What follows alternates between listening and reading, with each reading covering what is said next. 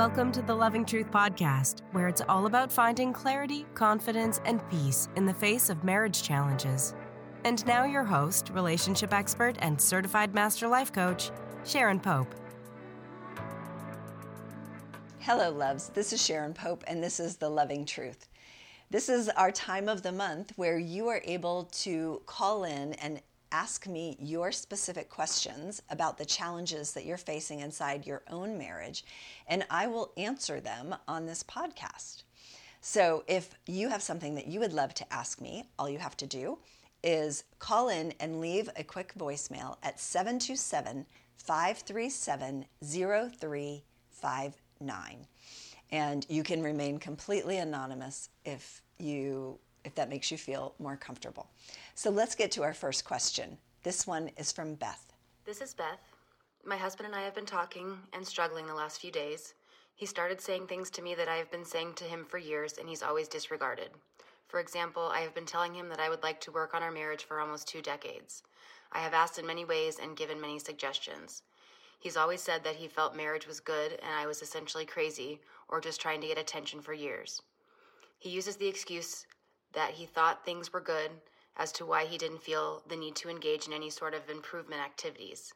When I ask what he thought when I told him things are bad, in those exact words and many other versions, he says he didn't think I was serious. Now he wants to try, but his version of trying is trying to initiate sex, and that just isn't working for me. What do I do? Okay, Beth, I hear you because I see this so often where you've been trying to communicate for years, or in your case, decades, about wanting to improve the marriage. And he kept brushing it off and going, no, we're fine. We don't need to do anything. Because from his perspective, it was fine. But folks, here's what I want you to know. The nature of relationships is that if my partner is not fine, then we are not fine. Does that make sense? Right? It's not just, when you come into marriage, you don't just operate in a silo anymore. It's not just about how you're doing and how you're feeling. If my partner, if D was not doing well inside of our marriage, and I genuinely loved him, how can I sit back and go, well, I'm fine. I'm perfectly happy, given the fact that you're not happy, right? That doesn't even make any sense. So the nature of relationships is that it takes 2 people to want to be in it, and those 2 people have to both feel good about it. And the minute one person doesn't feel good about it, it automatically impacts the nature of the relationship. So stop pretending that you're great and you're happy and you're fine when your partner isn't. And take these conversations seriously. Don't just assume, yeah, if I ignore it, it'll go away. And ladies, and or gentlemen, whoever is the one that is asking for change, don't just take that brush off and go, oh, he just doesn't want to, or she just doesn't want to, or she seems to be fine and doesn't want to do anything about it. Stay with it. Go, no, I need you to hear me. This is serious. And if we keep going along this path, we may not be together forever. This very well can impact our marriage in a very negative way. So if we don't address it now, it's not going to magically get better. It's only going to deepen the resentment that I feel because you don't want to engage with me on this. And that is going to make us feel more and more disconnected over time, so that a few years from now, don't act surprised when I've got one foot out the door. Right? But we don't have those conversations. We have the conversation like, I'm not happy. Or what did she say? Things are bad. I mean, that's a start to a conversation, but it doesn't give him anywhere to go. And a confused mind will always do nothing. So if he doesn't know what to do, he's not going to do anything. And that's what he did. He did nothing. So I want you to take these conversations when your partner comes to you with this. Take this stuff seriously. Don't wait until your partner's got a foot out the door, or they come to you and say, I think we need to divorce, before now you're ready to do all the things. Now, Beth, your husband is not a jerk. He's just a human being. He's doing what most of us do. We don't do what we should do. We do what we have to do. So all the things that he could have done a few years ago, Now he's probably trying to do those things now, and it may or may not be shifting something within you because you may be too far gone. We don't know. And the way that he's trying to make it better is he's going to what he's got in his toolbox, right? He's going to what he knows. Think about it. That's what we all do. We only use what we know to use. So if he wants to feel more connected to you, he wants to have sex with you. So he's trying to initiate sex to make the marriage better and doesn't understand why that's not working for you. So here's the reality. And this is true for him, just as it's true for you, just as it's true for everybody. If you keep doing the same things, you're going to get the same result. You need some new tools in your toolkit. You need some more knowledge. You need some insights and some awareness, and you don't know what you don't know right now. So you keep going to what you know, but it's not working. So instead of continuing to go back to doing the same thing over and over that hasn't been successful, you've got to get equipped with a new way of doing it. And by the way, the second way you try may not work either. The third way may not work either. But if it's not working, don't keep doing the same thing. Keep trying something new until something shifts. So if it were me, I would really want him to be able to get equipped with some new tools. Now, I would not tell him how to do that. You can offer suggestions. I'm not suggesting you keep something secret. But if you're forcing him to read a book, to listen to a podcast, to watch YouTube videos, to hire a coach or go to therapy, he's going to phone it in, right? And what I mean by that is he's going to check the box and say, yeah, I did it. You want to have sex now? Which means he's not going to grow and he's not going to get anything from it. So you'd have to approach it from a perspective of where he wants to do this. And the only way he's really going to want to do this, whatever this is, right? Whatever kind of program or accountability or how he's going to get equipped, is when he's choosing. When he finds the person that he wants to follow, when he finds the book that he wants to read, when he listens to the teacher that he thinks can be most helpful, that he resonates with, not who you resonate with, then that's what's going to be helpful. Now, you've got to be able and willing to do the same thing as well. You both need new tools, because if you're just reaching into the same old toolbox, you shouldn't expect to get different results. Okay? So, I hope that helps you, Beth. Let's go to the next question. My name is Jillian. One of my husband's ongoing comments, is that he doesn't feel he can provide me with emotional connection if I don't provide more physical connection. For the record, I enjoy physical connection, both sexual and non-sexual, and I also desire more in my marriage. I told him that I also desire more physical connection. I reiterated all the things that I was doing to try to understand our relationship and him and to make it all better. He got mad and said, I don't think I can meet your needs until you meet mine. Now we're at a standstill. Neither of us is getting our needs met, and he's angry, almost defiant. Where do we go from here?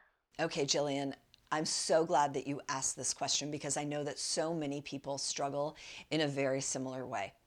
Now let's begin with the idea that, look, sex is not a given. It's not an entitlement, not anymore inside of marriage. Maybe at one point it was, but look, no one is entitled to your body, okay? That is completely under your control, and it is your decision. And I do think that there are still some people wandering this planet that think that they are entitled. And it's okay to set that healthy boundary. I can tell you the most extreme example I've ever heard was from a client where her husband had cheated. And as they were navigating their way through that betrayal, she said, I need to be able to have access to your phone so that I can know, so that we can rebuild trust, and I can know that you're not still communicating with women outside of our marriage. And he said to her, if I don't have access to your body, you can't have access to my phone. Now that is some manipulative shit, okay? And that would tell me all I needed to know. But it gives you the mentality of some people out there, in that they do feel entitled to be able to have sex with their partner. Now, inside of a loving marriage, sex should be a part of any healthy marriage, okay? But what I want you to know is that you are not the first person to struggle with this. This challenge that you're facing has been around since marriage has been around, of where one person needs to feel emotionally connected in order to want to be physically intimate. The other person needs to be physically intimate in order to feel emotionally connected. And neither of you is right or wrong. It's just two different avenues. And the way that and two different needs. And the way that we go about trying to solve this problem is getting the other person to put our needs first. And he's doing the same thing. So you're saying, I need the emotional connection first. And he's saying, well, I need the physical connection first. And so you end up in this needs standoff with each other, where both of you are just standing there with your arms metaphorically crossed, and no one's getting their needs met. No one's feeling emotionally connected. No one is being physically intimate with each other, and we're growing further and further apart, and frankly, more resentful of one another. So I am never going to suggest that you have sex when it is a no. But we also have to become more open and willing. I talk about this in several other podcasts, so be sure to look for that, because there's many different takes on this. But essentially what I mean by willing is sometimes we have to be open to feeling different 10 minutes from now than we do at this very moment. Like if we wait until both of us are at the height of our arousal before we have sex, we are waiting for the stars to align, right? We're waiting to win the lottery. It just doesn't happen very often. There's going to be some times that you're going to feel it, other times that he's going to feel it, but those stars aren't always going to align at perfect timing. So sometimes we have to be open and willing to say, you know what, let me see where this takes me. I'm open to the prospect that this could feel good. That at the end of the interaction, I would feel better and I would feel closer to my partner, which is ultimately what I really want. So there is an element of, can we be more open-minded? Can we be more willing to explore that? Even if I need something to respond to, so it might be touching, it might be some non-sexual touch, I need something to respond to, and then my body might wake up a little bit, or it might not, and that's okay too. So here's the deal. When this exists, when there is deep disconnection inside of a relationship, and one of you needs emotional connection to be physically intimate and the other needs physical connection in order to be emotionally intimate, guess who goes first? The emotional connection has to come first. I know if you are on the other side of that equation, you don't like that answer. And I don't know if it's the man or the woman, because it's not always the man who needs the physical connection in order to feel closer to you. Many times it is, but it's not always. So I'm not choosing one sex over the other here. I'm just saying that when you are deeply disconnected, you can't just solve that with sex. So we've got to tend to the emotional connection first, and then can come the physical intimacy. So that's the piece that we've got to be able to work on. So I want you to think about let's begin with a non-sexual encounter. What would be a non-sexual encounter that would feel really good for you? Let's open ourselves up to, instead of here's what we're not going to do, what can we do? And then once you have an idea of what that could look like, then I want you to think about, what is a sexual encounter that could feel good to you, that could feel interesting or comfortable for you. And it may not look the way it's always looked, and it may not look the way your spouse thinks it should look. But if you don't have an idea, if you haven't even, played with those thoughts at all about what could I get comfortable with, and you're just always no, no, no, no, then we have nowhere to go. So let's open the door and go, okay, we can't go there, but where can we go? Where's a place that we could go? right? And that can look so many different ways, whatever would feel good to you. So don't get in this needs stalemate where both of you are just standing there saying, I'm not going to meet your needs if you don't meet my needs. First of all, that's a really immature way to love. It's not even love, to be honest. It's a really immature way to be in a relationship. That is, I'm going to love you in order to get something from you. Yeah, that's using people. That's not love, okay? So here's where I want to go. What if, since you're both at this stalemate, where neither of you are going to move, neither of you are going to budge because you're not getting your needs met, what if you both flipped the script at the exact same time and said, you know what, for the next 2 weeks, I'm going to prioritize your needs above my needs. And he said the exact same thing to you. We're both going to knock ourselves out meeting each other's needs. You know why? Because it feels good. And because that's what love does. And because you're my partner and I care that you feel loved. I want you to feel loved. What if we prioritized each other's needs? And it doesn't have to look the exact way that you, like he thinks it should look or you think it should look.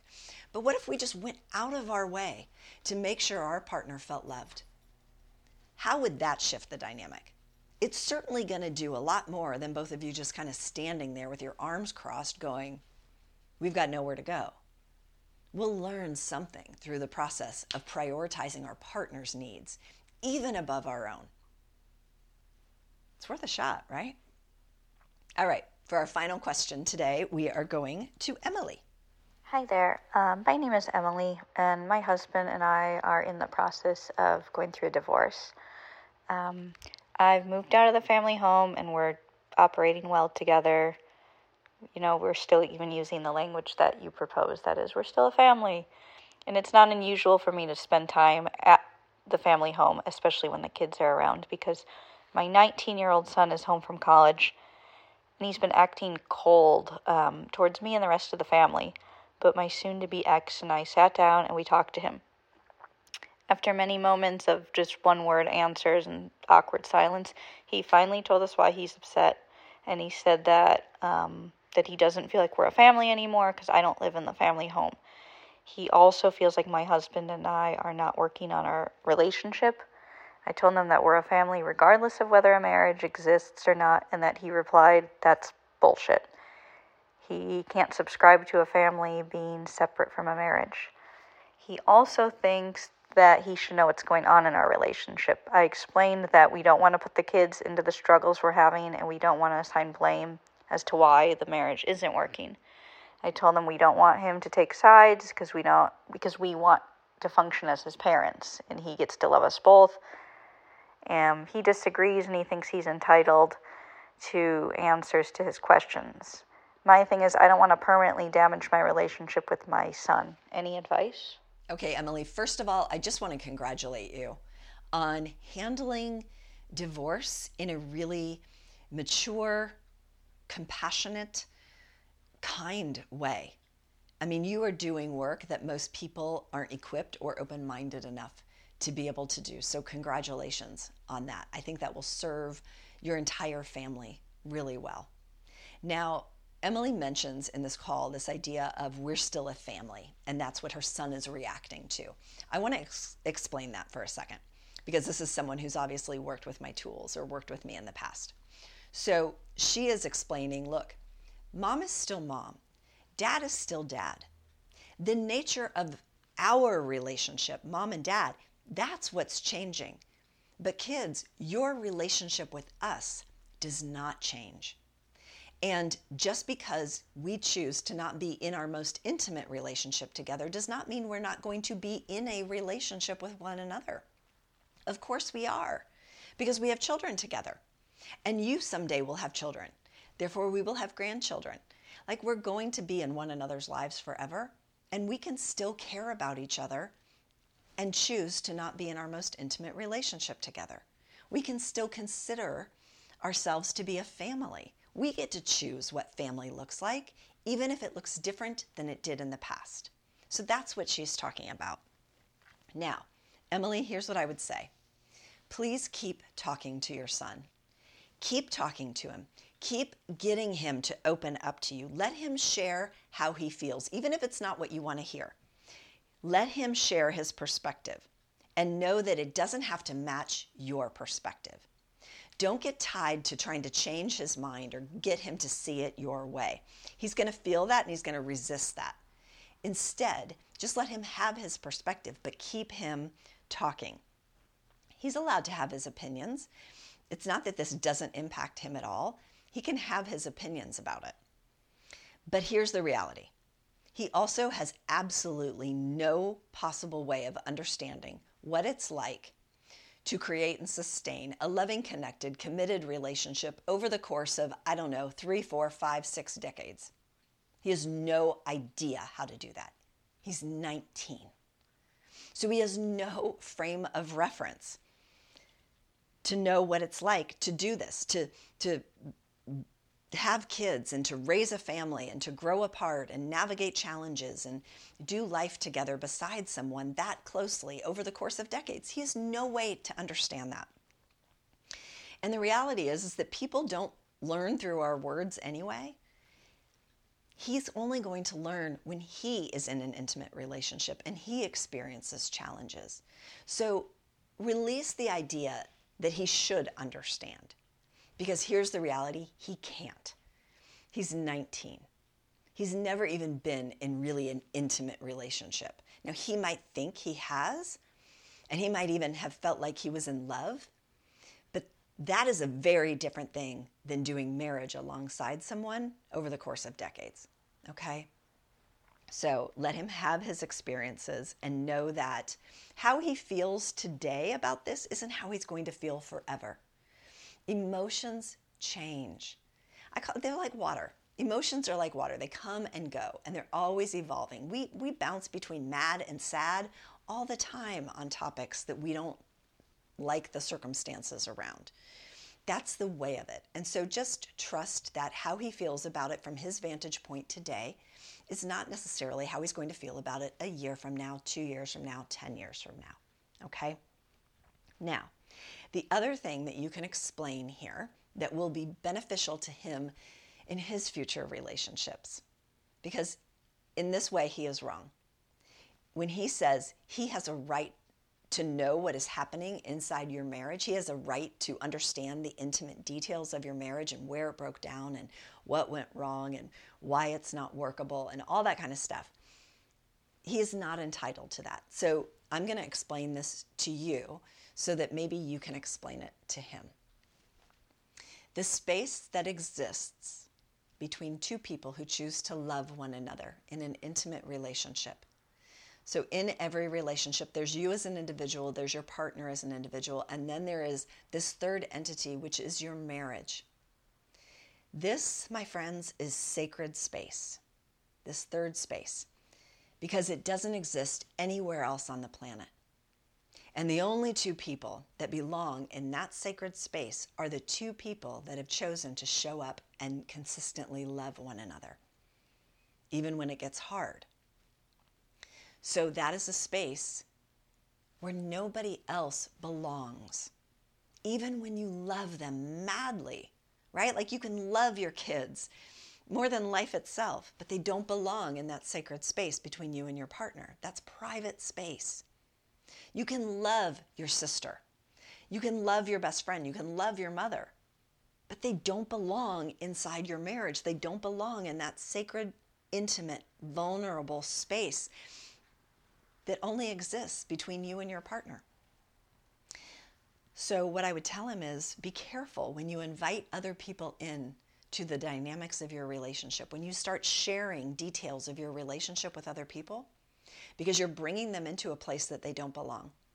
And when you invite them in, you are essentially, when you share parts of your intimate relationship with someone else, you are essentially rolling out the red carpet for them to have an opinion about your relationship of which they have no basis of understanding, and it will be colored by their own experiences and, frankly, what would benefit them, right? He's doing that right now because we all do it. This is human nature. We can only tell other people what to do through the extent of our own experience and what would be most beneficial to us. So he wants you to stay together because he thinks it will be beneficial to him. He won't feel this pain. He won't feel this upset if you two would just get back together so that he could feel better. But all he's learning in that is if I can control, i.e., and it's a little manipulative. He's not trying to be manipulative, but it is. If I can control and manipulate other people, then I can avoid facing negative emotion. When negative emotion is part of life, there's going to be circumstances that are going to happen in his life that he does not want and that he would not choose. How is he going to deal with that? Right? And so this is why these sorts of challenges are also opportunities for our kids to be able to learn how to navigate life's challenges. Because not everything is going to go their way. That is not how life is. None of us get away with that. Right? And mom's not always going to be there to protect you. And you're not going to like some of the things that happen. But you get to choose how you show up to it. You get to choose how you react to it and how you respond to it. And that's what you have control over. And so that's where you can focus. And then lastly, the last thing I would say, which I think is pretty obvious, is the more you and your soon-to-be ex can stay in lockstep in terms of what you're communicating and keeping those lines of communication open with your son is really, really important and will go a long way to help this. Look, he may not ever agree with your choice to move out of the family home or to end the marriage. He may not ever agree with that. But we can love people who don't agree with us, can't we? You can love people who don't see eye to eye with you on every single thing, and so can he. He just needs to find his way through this, and he will, as long as you keep those lines of communication open. I just don't want you to use this as an excuse to stop communicating, and then the we no longer communicate becomes the reason that we're not in relationship together. Right? So be willing to engage with him, even if it's not in alignment with how you see the situation. And keep holding that boundary of, you don't belong in this sacred space between your dad and I.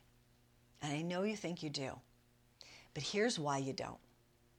And then explain it to him so that he can apply it to his life and he doesn't get tripped up in that same way. All right? All right, folks, I hope that that was super helpful for you. I know that these are really common questions, so I know a lot of people are going to benefit from it. If you have a question that you would like to ask me, I would love to answer it. So won't you please call me, leave me a voicemail.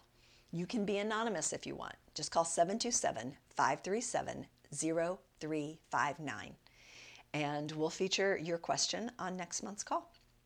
I'll see you then. Take good care.